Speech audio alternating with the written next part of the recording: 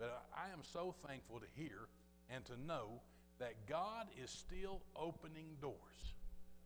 And he's still doing it today. God is still working on the hearts of people, opening the hearts of man and women, children throughout the world so that they can know him and believe on him.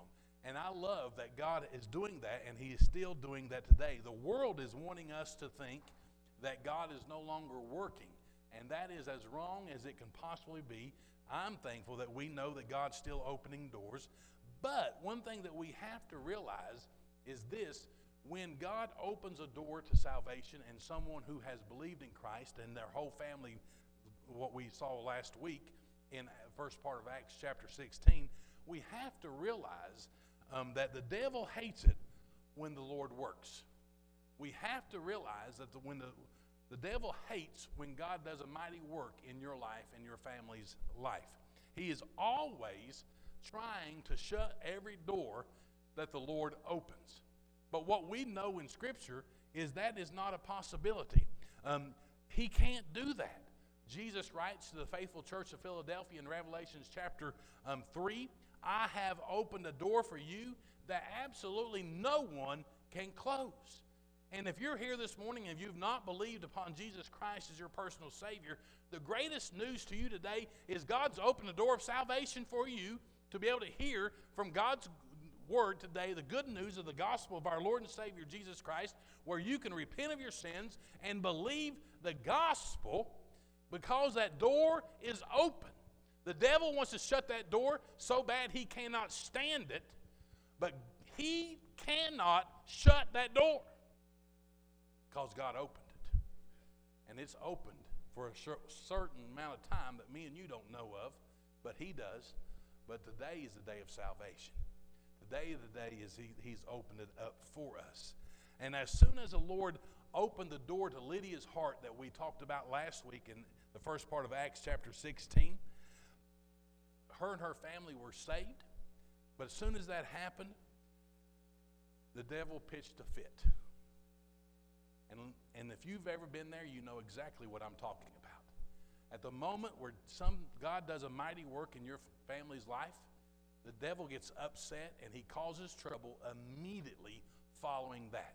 And he does not like that at all and does not want that to happen. But we know, and everybody here knows, that bad things happen. I don't understand. We're very intelligent people. Man, we can do things. We can fix things.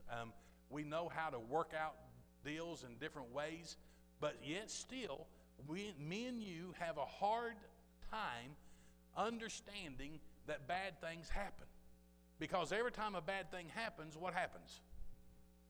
We're taken off guard. Like, why did that happen? I can't believe that happened. We're amazed that these bad things happen, and we're upset when they happen, and we act like we never thought they would ever happen again. But bad things happen.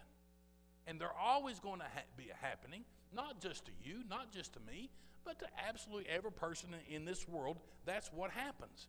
But we're going to see in Acts chapter 16, verses 16 through 24, is some ways that we can respond correctly in life when bad things actually happen, even after something nice happens. So let's read in Acts chapter 16, verses 16 through 24. Now it happened, as we went to prayer, that a certain slave girl possessed with a spirit of divination met us, who brought her masters much profit by fortune telling. This girl followed Paul and us and cried out, saying, These men are the servants of the Most High God, who proclaim to us the way of salvation. And this she did for many days. But Paul, greatly annoyed, turned and said to the spirit, I command you in the name of Jesus Christ to come out of her. And he came out that very hour. But when her masters saw that their hope of profit was gone, they seized Paul and Silas and dragged them into the marketplace to the authorities.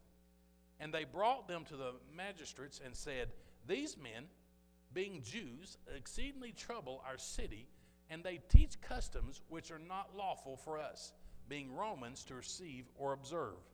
Then the multitudes rose up together against them, and the magistrates tore off their clothes and commanded them to be beaten with rods. And when they had laid many stripes on them, they threw them into prison, commanding the jailer to keep them securely. Having received such a charge, he put them in the inner prison and fastened their feet in the stocks. So when we see talking about bad things happening, Lydia just had got saved. Her whole entire family had gotten saved and baptized. And this was not just this was a very wealthy woman who had a lot of possibility and big home. And so what she was doing is she was now allowing Paul and Silas to use her home as a church. So a great thing was happening here in this city, and things were moving. It was working out great. But as soon as that happened, the devil is going to throw a wrench in the middle of everything, trying to stop that work, trying to upset that apple cart, or however you want to say it. But how does he do it? The first way he does it is by annoyance.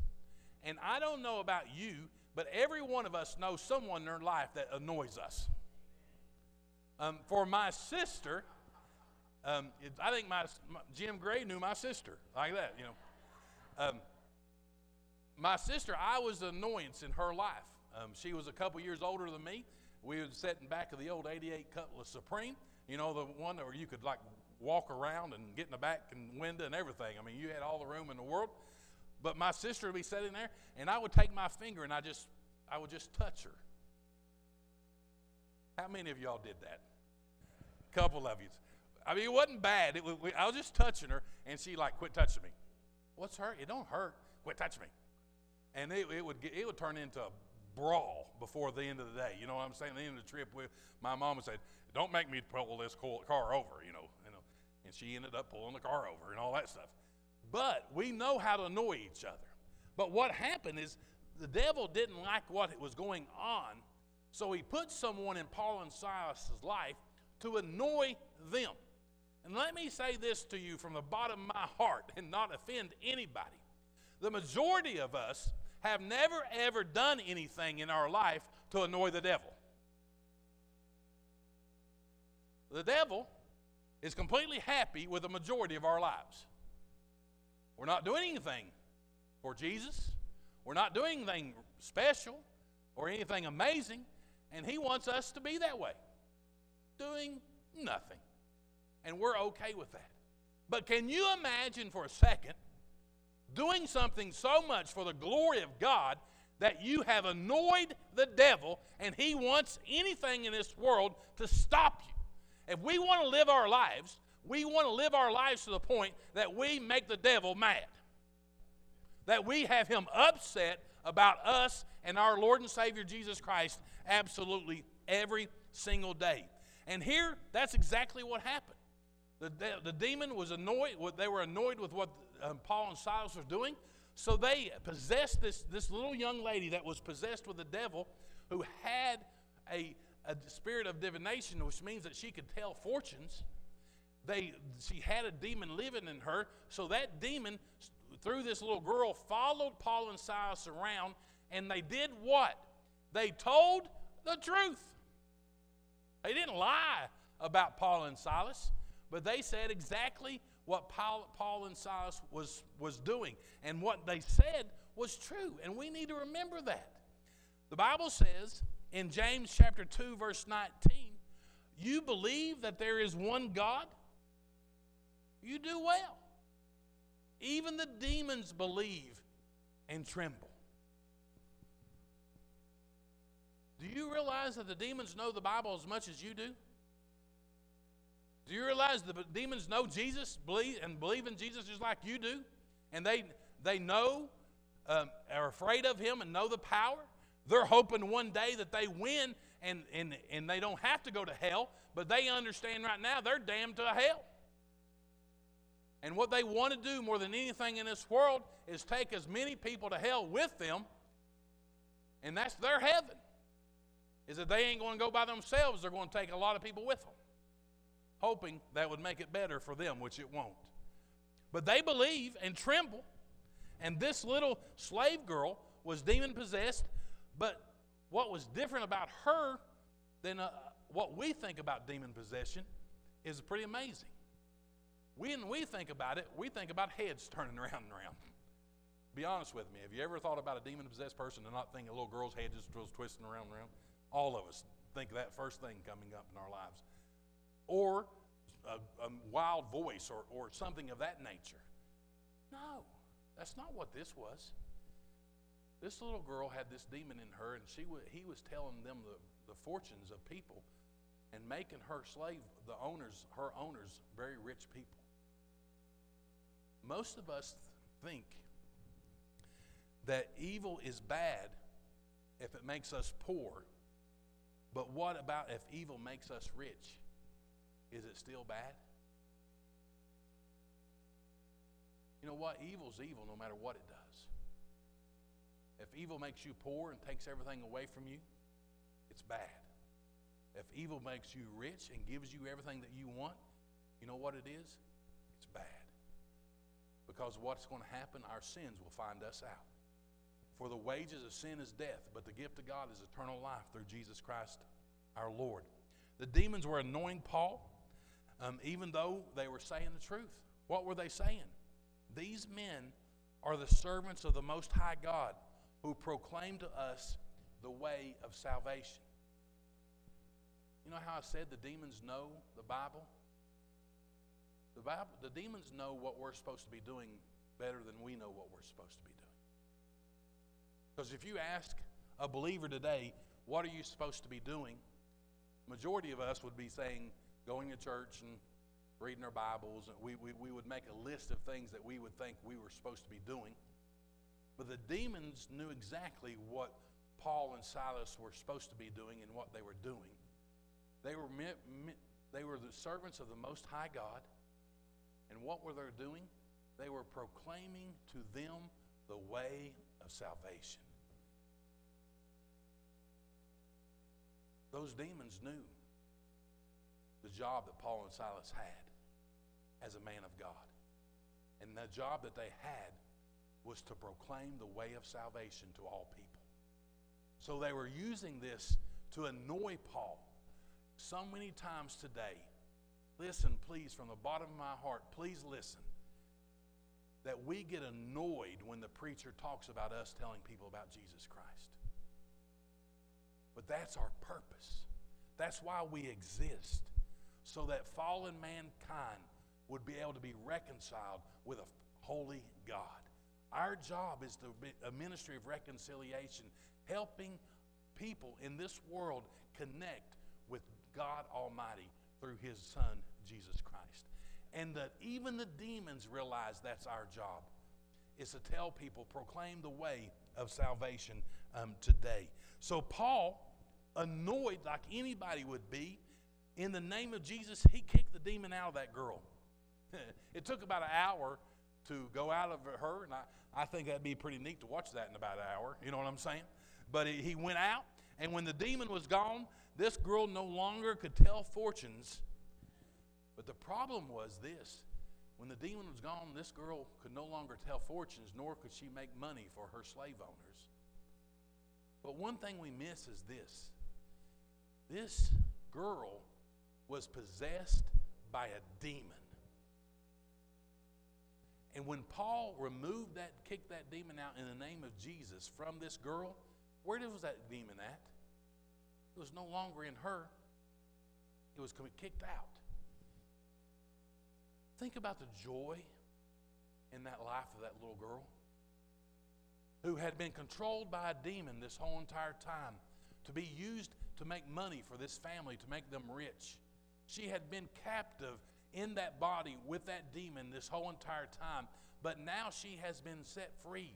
But nobody was rejoicing of her salvation, of being set free, but everybody was complaining about the loss of income that they were experiencing. Honesty is this: nobody really cared about that little girl. They only cared about themselves. And we forget that that little girl had been set free.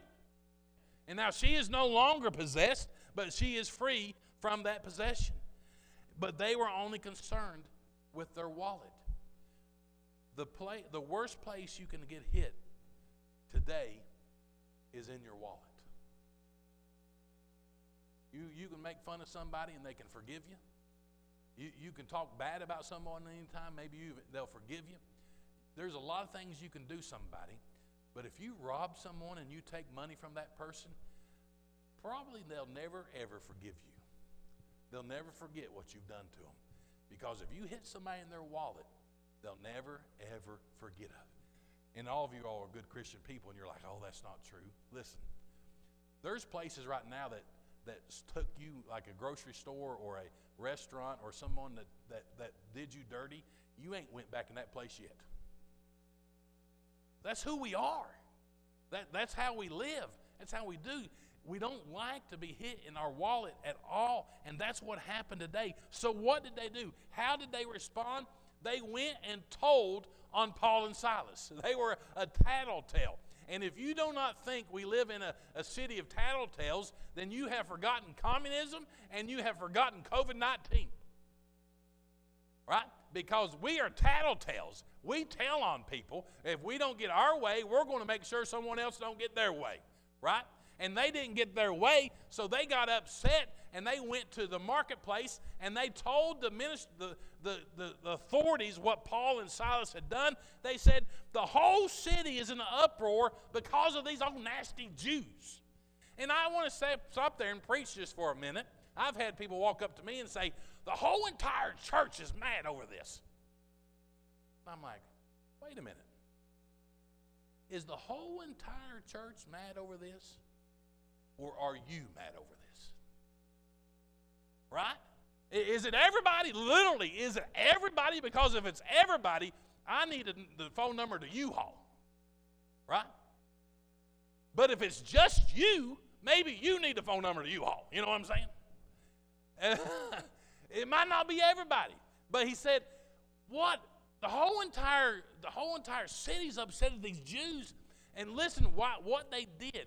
Why were they upset? Let me show you the next one. The reason they were upset, they're teaching customs that are illegal for us Romans to practice. No, sweet cheeks. They're kicking out demons from your little girls. They're saving your families from the devil. It's different. But listen to me. The demons didn't lie. They told the truth.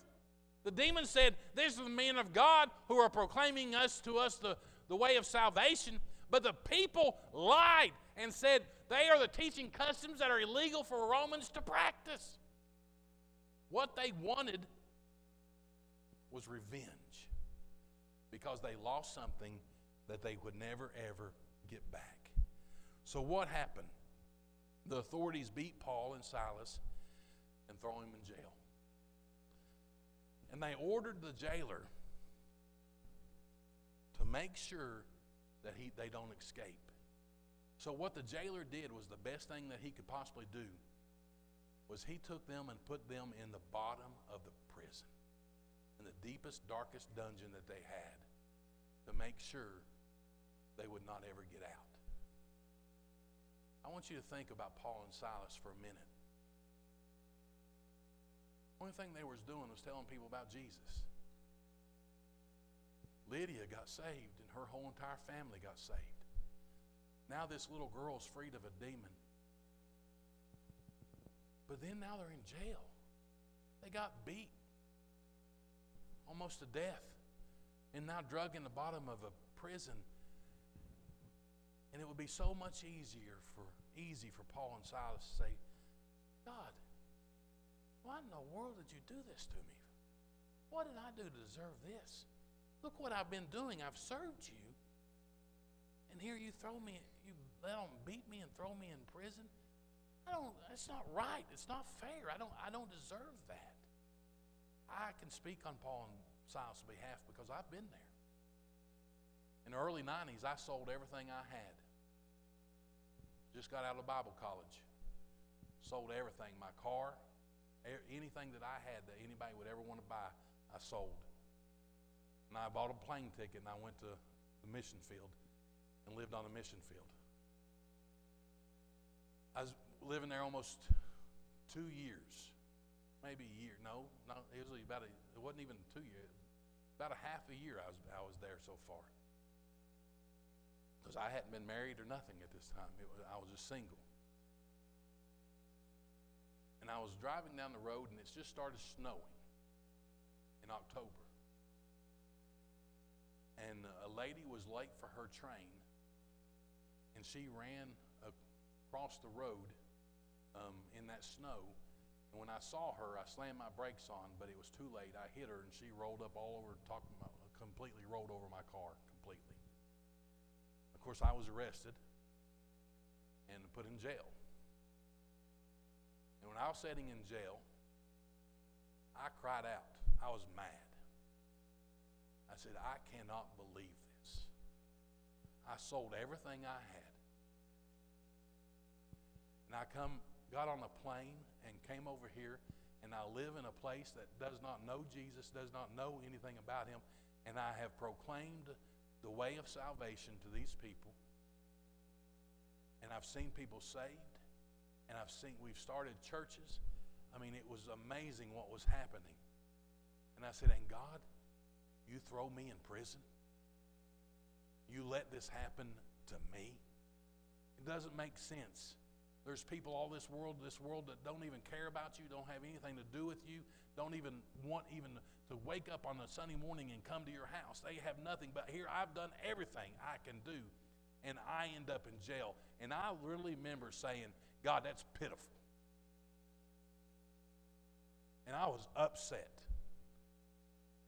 And when I was sitting in the jail, a young boy, my age, I was 22 years old, he come into prison, in there and sat down beside of me.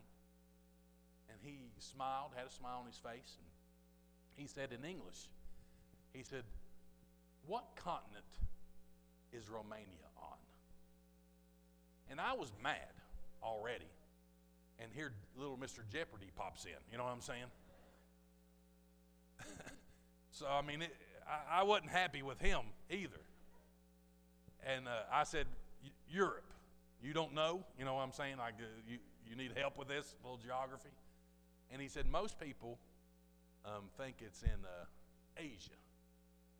And I said, well, no, I know exactly how I got here. You know, I know. He said, I know. I've read the communists have been following me for 6 months. They knew everything about me.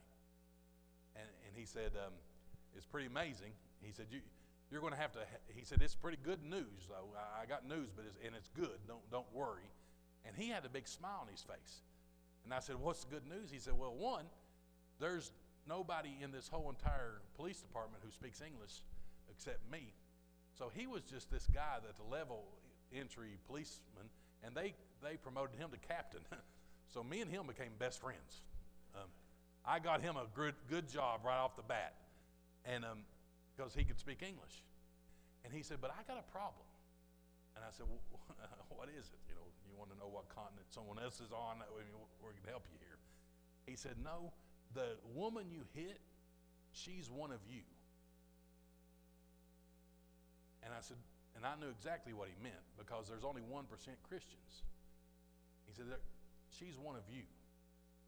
And she says that Bible you all read says that she's not allowed to take you to court, so she's not pressing charges.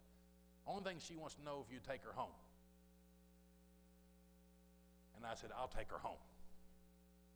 And he said, well, you better do it quick, because if not, somebody's going to arrest you and keep you in here forever. So we got out of there real quick.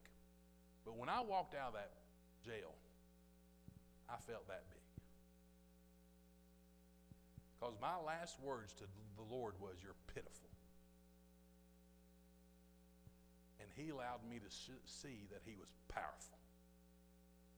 Not only powerful, but the all-powerful. And he changed my life that day. And from now on, I've told him, I said, Lord, if you want to put me in prison, I'm yours. If you want to put me somewhere else, I'm yours. I just want to do that which you've called me to do.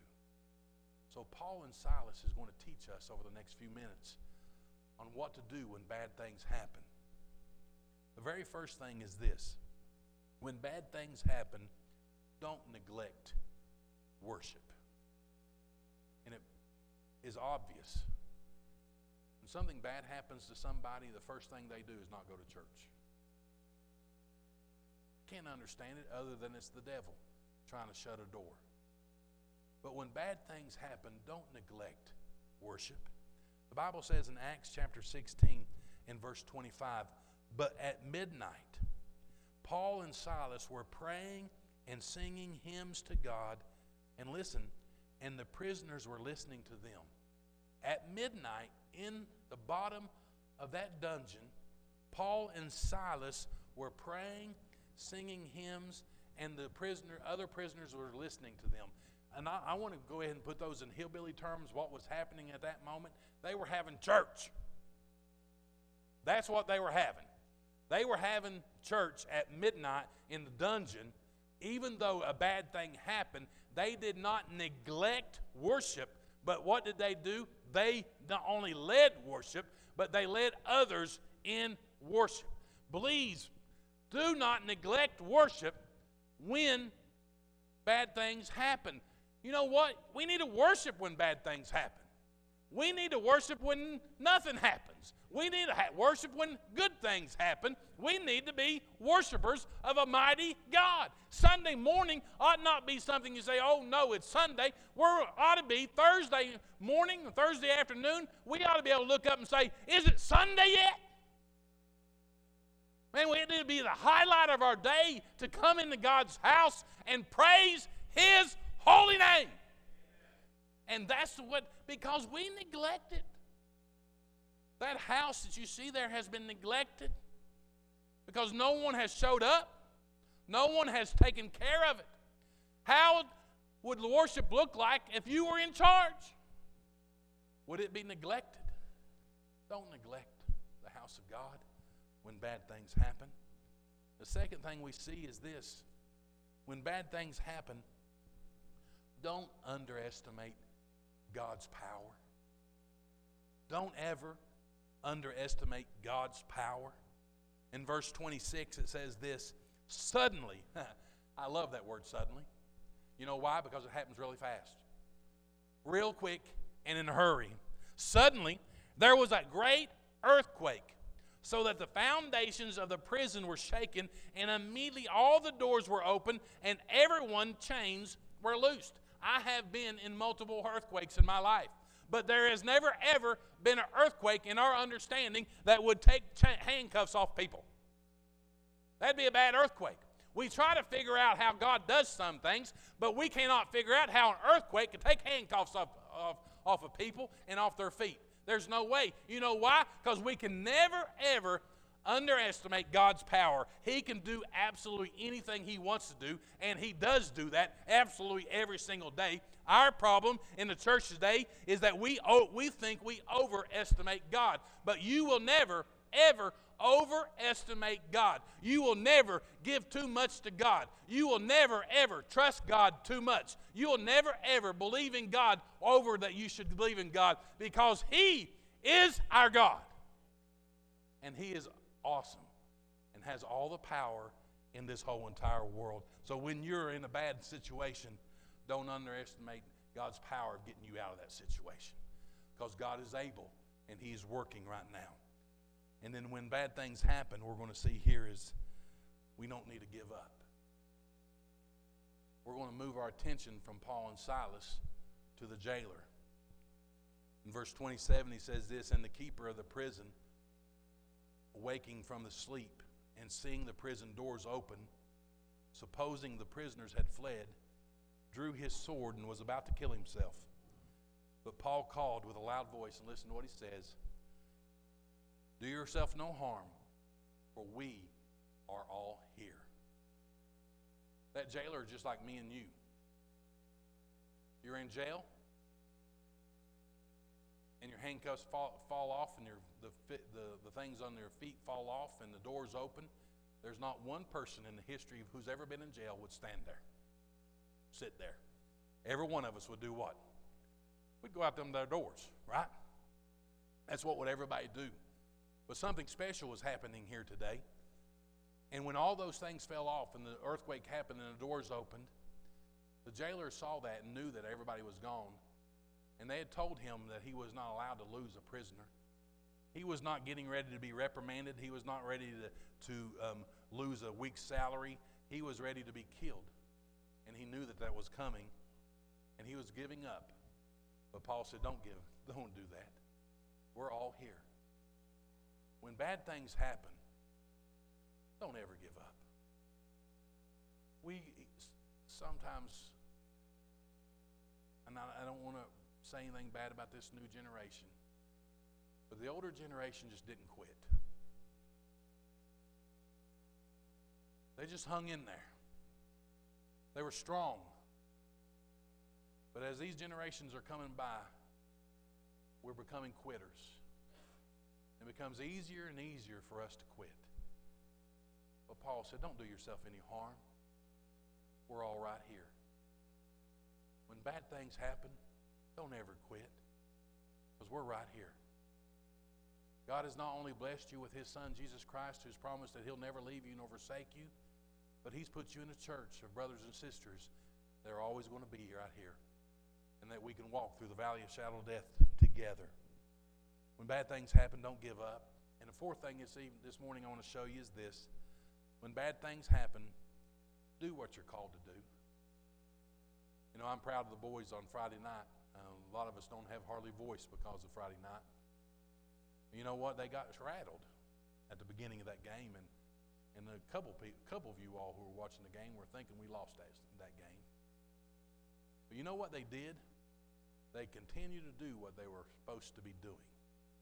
They continued to do what they had been practicing doing their whole lives.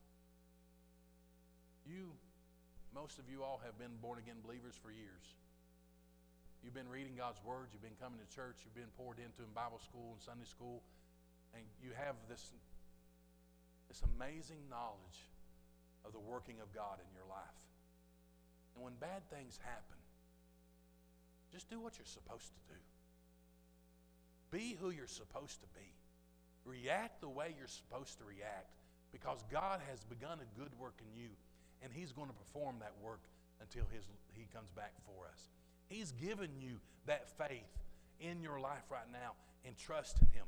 And if you're a new believer, that's why it's so important to get in God's Word, to get into a small group and learn. So when you do get shook, that what comes out of you will be God's holy word, and you'll know how to react to that. And that's what is important for us. When bad things happen, do what you're called to do. Look with me in verses 29 through 31. Then he called for a light, ran in, and fell down trembling before Paul and Silas. And he brought them out and said, Sirs, listen, sirs, what must I do to be saved? And listen to what Paul told him. Believe on the Lord Jesus Christ, and you will be saved, you and your household. How did they respond when bad things happened? They did what they knew to do. They told people how to be saved. They knew how to respond because they already told people how to be saved before. They had seen it. And the jailer was a mess, and he knew that his life was over. He knew that he had made the worst mistake of his life, and this was the end. And the reason he knew he could ask the most important question in the world was he heard them in church just a few hours before. He listened to their singing. He heard their prayers, and he saw them worshiping God.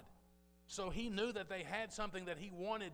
And so when it got into a place where he had no other opportunity, he ran to them with a light, and he sat down and he said, Sirs, what must I do to be saved?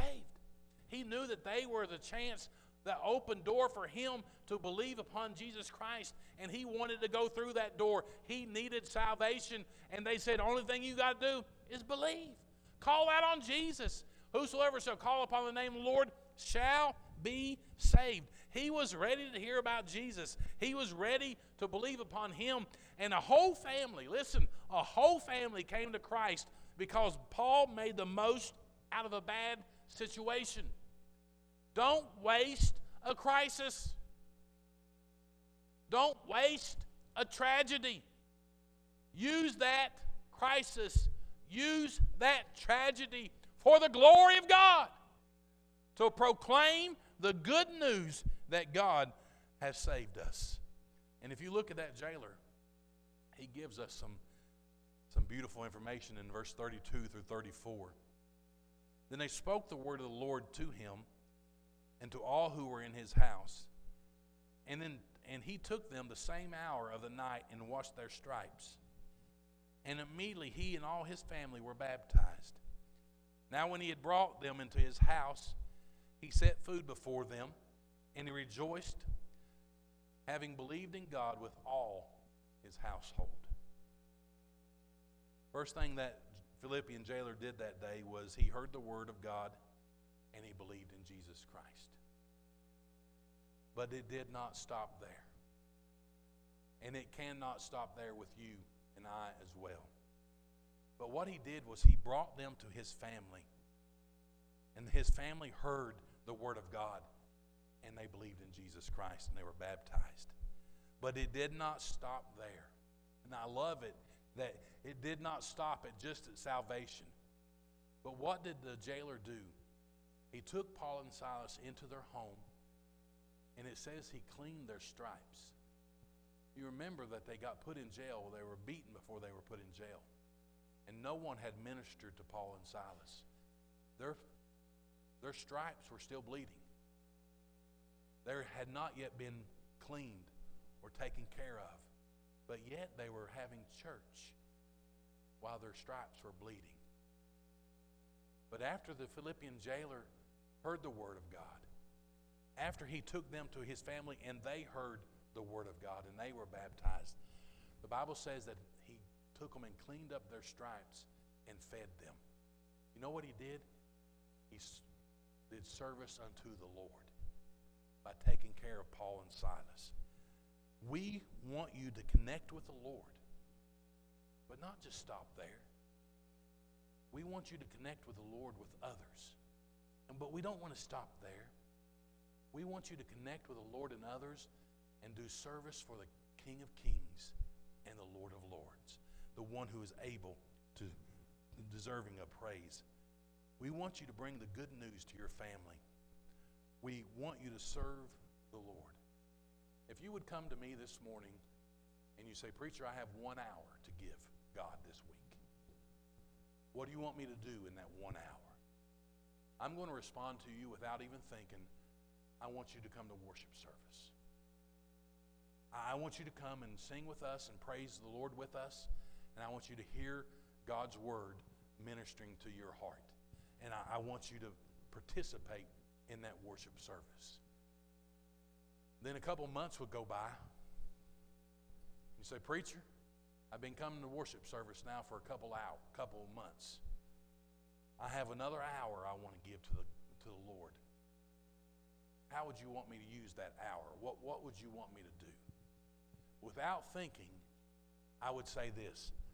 I want you to get plugged in to a Sunday school class. And I know that to most people, Sunday school class meant something you did in 1967. But the Sunday school hour at 10 o'clock is the greatest hour in this world. You know why? Because nothing has happened in the history of mankind at 10 o'clock on Sunday morning. There's still nothing you can watch on TV. There's still nothing you can do anywhere else. There's no competition. The 10 o'clock hour is wide open. The only thing you can do at 10 o'clock on Sunday morning is sleep. And some of you all be like, "That's a good idea." And then the preacher says, "Or go to hell." I would want to wake up. You know what I'm saying? But all right. But, you get 2 hours. One of them, I want you in Sunday school, in a Bible study, connecting with other people, learning about Jesus Christ. Then my prayer is, in a couple months, you're going to come to me. And you say, "Preacher, I've been coming to church, worship service, and I've been going to Sunday school. Man, God's working in my life. I have another hour for me and my family to give to God. Where do you want me to give it?" I'm going to say this, and this is where it's going to shock us. I'm going to say this. I want you to take that third hour and I want you to work. I want you to be wherever God, whatever gift God's given you. If it's the food bank, serve at the food bank. If it's singing, sing. If it's teaching children, teach children. If it's worship kid style, worship kid style. If it's work in the nursery, work, but service. Do something for the glory of God. And you're saying, you mean you don't want me to go to church that third hour as well? No. But you know what's going to happen? After you start serving and start working, you're going to come back to me and you're saying, preacher, I've been going to church, Sunday school, now I'm serving the Lord. What do you want me to do at the fourth hour? The preacher dies of a heart attack right there, and you become the preacher. Right? That's what happened. No, I'm joking. But that's the plan, is that we grow into the place where we are going to not only worship God, but that we're going to study together and learn together, but then also that we're going to serve the Lord with all of our heart, all of our mind, and all of our soul. Listen to what he says in verse 34. He brought them into his house and set a meal before them, and he and his entire household rejoiced because they all believed in God. Preacher, what's your goal for me and my family? You just read it. My goal for your family is this, that you can sit down and eat and rejoice, having believed in God with all his household. I want you all to be able to sit down at dinner after church and have joy unspeakable and full of glory because your whole house is saved. Your whole house believes in Jesus Christ. That's my goal. And I don't want it to stop right there, but I want you to be able to sit down with your whole family that's saved and be able to say, you know what, for me and my house, we serve the Lord together. And that's the heart that we have. We want to connect others with God. We want to connect others with other people. And we want to connect others to serving the Lord. And I want to close with this story that I read this week from David Jeremiah. And I never heard it. The guy's name is a boy. He's 15 years old. His name is Jacob Brown or Jacob Smith. It's a very common name. I can't remember what it is. But he is blind. He became blind as a teenager, and he loved to ski. But when he became blind, it became impossible for him to continue skiing. But his dad treated him as if he was not blind. And he bought him skis, I think, for Christmas. Or he had already bought the skis for Christmas, and he gave them to him. And the little boy was like, you know, Dad, I'm blind. How can we do this?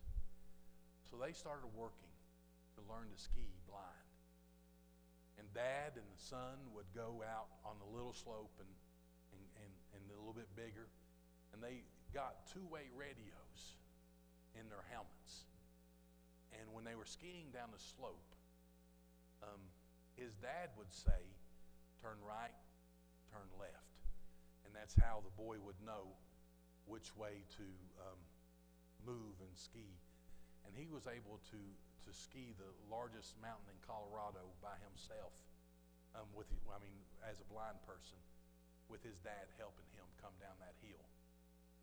And it's amazing.